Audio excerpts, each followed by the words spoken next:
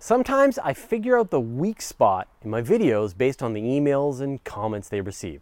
And one popular video we did was all about Stephen Hawking's realization that black holes must evaporate over vast periods of time. We talked about the mechanism and mentioned how there are these virtual particles that pop in and out of existence, and normally these particles self-annihilate. But at the edge of a black hole's event horizon, one particle falls in, while another is free to wander the cosmos. And since you can't create particles from nothing, the black hole needs to sacrifice a little bit of itself to buy this newly formed particle's freedom. But my short video wasn't enough to clarify exactly what virtual particles are. Clearly you all wanted more information. What are they? How are they detected? What does this mean for black holes? And in situations like this, when I know the actual physics police are watching, I like to call in a ringer. Once again, I'm going to go back and talk to my good friend and actual working astrophysicist, Dr. Paul Matsutter. He has written papers on subjects like the Bayesian analysis of cosmic dawn and MHD simulations of magnetic outflows. Whatever that is, he really knows his stuff. All right, Paul, first question. What are virtual particles? All right, no pressure. Thanks a lot, Fraser. Okay. To get the concept of virtual particles, you actually have to take a step back and think about the field, especially the electromagnetic field. In our current view of how the universe works, all of space and time is filled up with this kind of background field. And this field can wibble and wobble around. And sometimes these wibbles and wobbles are like waves that propagate forward. And we call these waves photons or electromagnetic radiation. But sometimes it can just sit there and, bloop, bloop, bloop, bloop, bloop, just, pop, fizzle in and out, or up and down, and kind of boil a little all on its own. In fact, all the time, space is kind of wibbling, wobbling around this field, even in a vacuum. A vacuum isn't the absence of everything. The vacuum is just where this field is in its lowest energy state. But even though it's in that lowest energy state, even though maybe on average there's nothing there, there's nothing stopping it from just bubbling around. So actually the vacuum is kind of boiling with these fields, in particular the electromagnetic field, which is what we're talking about right now. And we know that photons, that light, can turn into particle-antiparticle pairs. It can turn into, say, an electron and a positron.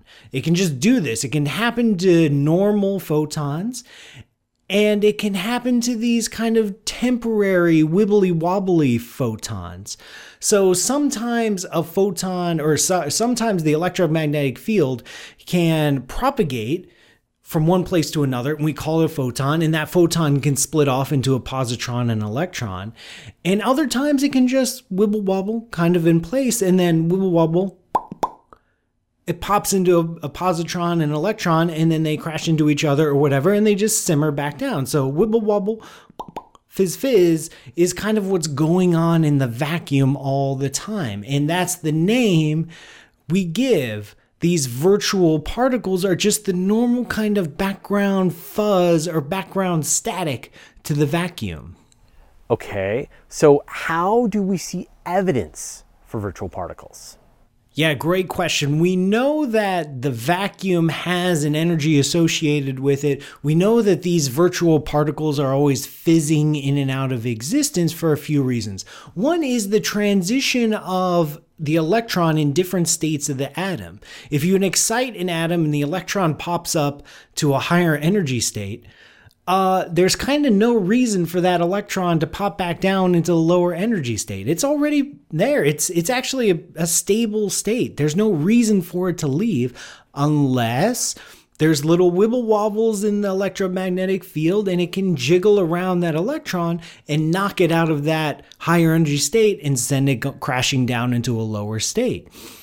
Another thing is called the Lamb shift, and this is when the wibbly-wobbly electromagnetic field, or the virtual particles, interact again with electrons in, say, a hydrogen atom.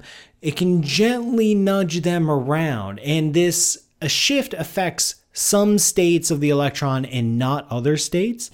And there's actually states that you would say have the exact same, say, energy properties. They're just kind of identical. But because the Lamb shift, because this wibbly-wobbly electromagnetic field interacts with one of those states and not the other, it actually subtly changes the energy levels of those states, even though you'd expect them to be completely the same. And another piece of evidence is photon-photon scattering. Usually two photons just fly by each other. They're electrically neutral, so they have no reason to interact.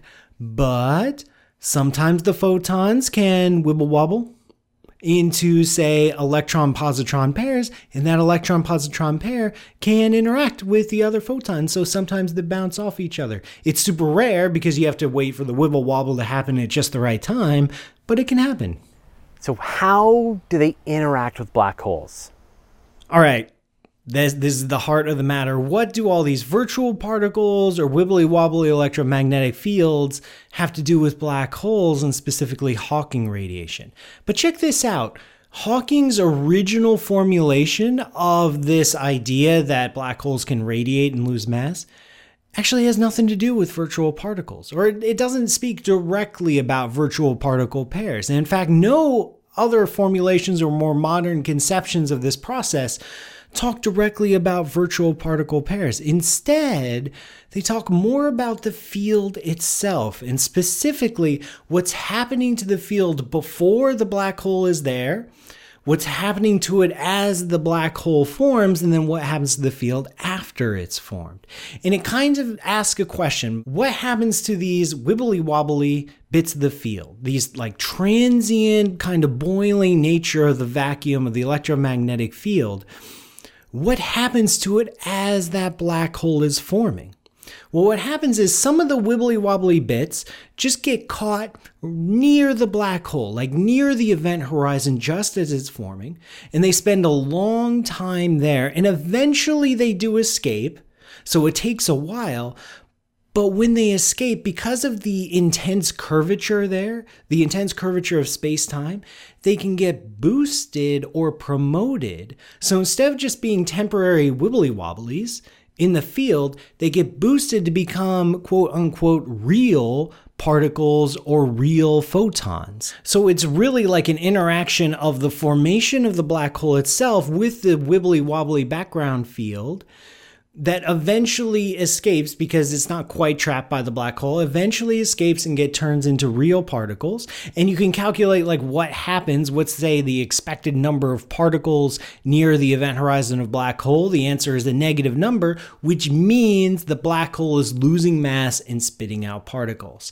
Now, this popular conception of virtual particle pairs popping into existence and one getting caught inside the event horizon, that's not exactly tied to the mathematics of Hawking radiation, but it's not exactly wrong either.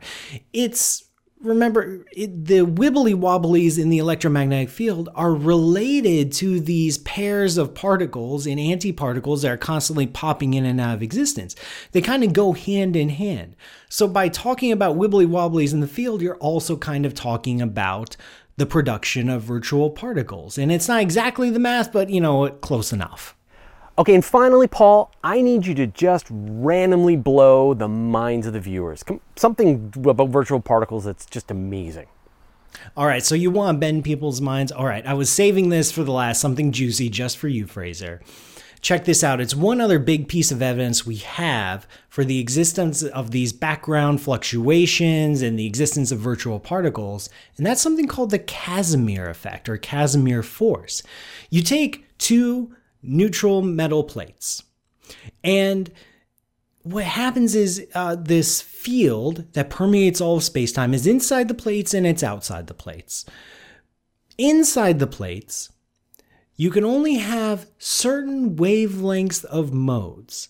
Almost like the inside of a trumpet can only have certain modes that actually make sound. The ends of the wavelengths must connect to the plates because that's what metal plates do to electromagnetic fields. Outside the plates, you can have any wavelength you want. It doesn't matter. So it means outside the plates, you have an infinite number of possible wavelengths of modes. Every possible kind of fluctuation, wibble wobble in the electromagnetic field is there. But inside the plates, it's only certain wavelengths that can fit inside the plates. Now, outside there's an infinite number of modes. Inside there's still an infinite number of modes, just slightly fewer infinite number of modes. And you can take the infinity on the outside and subtract the infinity on the inside and actually get a finite number, and what you end up with is a pressure or a force that brings the plates together. And we've actually measured this. This is a real thing. And yes, I'm not kidding around. You can take infinity minus a different infinity and get a finite number. It's possible. One example is the Euler-Mascheroni constant. I dare you to look it up. So there you go. Now I hope you understand what these virtual particles are, how they're detected, and how they contribute to the evaporation of a black hole. And if you haven't already, make sure you go to Paul's channel. You'll find dozens of videos answering equally mind-bending questions. In fact, send your questions and he might just make a video and answer them. So, does this make sense, or is it some other aspect of this that you'd like us to discuss? Go ahead, throw your toughest questions at me, and I'll just redirect them to Dr. Sutter. Our next episode, I have no idea what we're going to do for our next episode. I will surprise you. Make sure you stick around for the blooper. Now, you're watching this video, but there's a special group of wonderful people who make these videos actually happen, our Patreon community. Thanks to the 530 patrons, we can make these videos, do podcasts, and write all the stories on Universe Today. Now, if you love space and astronomy and want to support us in what we're doing, please join our Patreon community. You get to see these videos ahead of time, hang out with me and the team, and see plenty of unreleased material. Oh, and we'll remove all the ads on Universe Today. We'd like to thank James Pauly, Raymond Basinski, Jonathan Slocum, and the rest of the members who support us in making great space and astronomy content. Want to get in the action? Go to patreon.com/universe today. It's really cold. All right, this is May. That's why I don't wear shorts. I know. All right. Shh, I'm not wearing shorts. Finely tailored shorts. All right. Sometimes I figure out the. No, I'll give it more pause. Give it some time. Yeah. All right.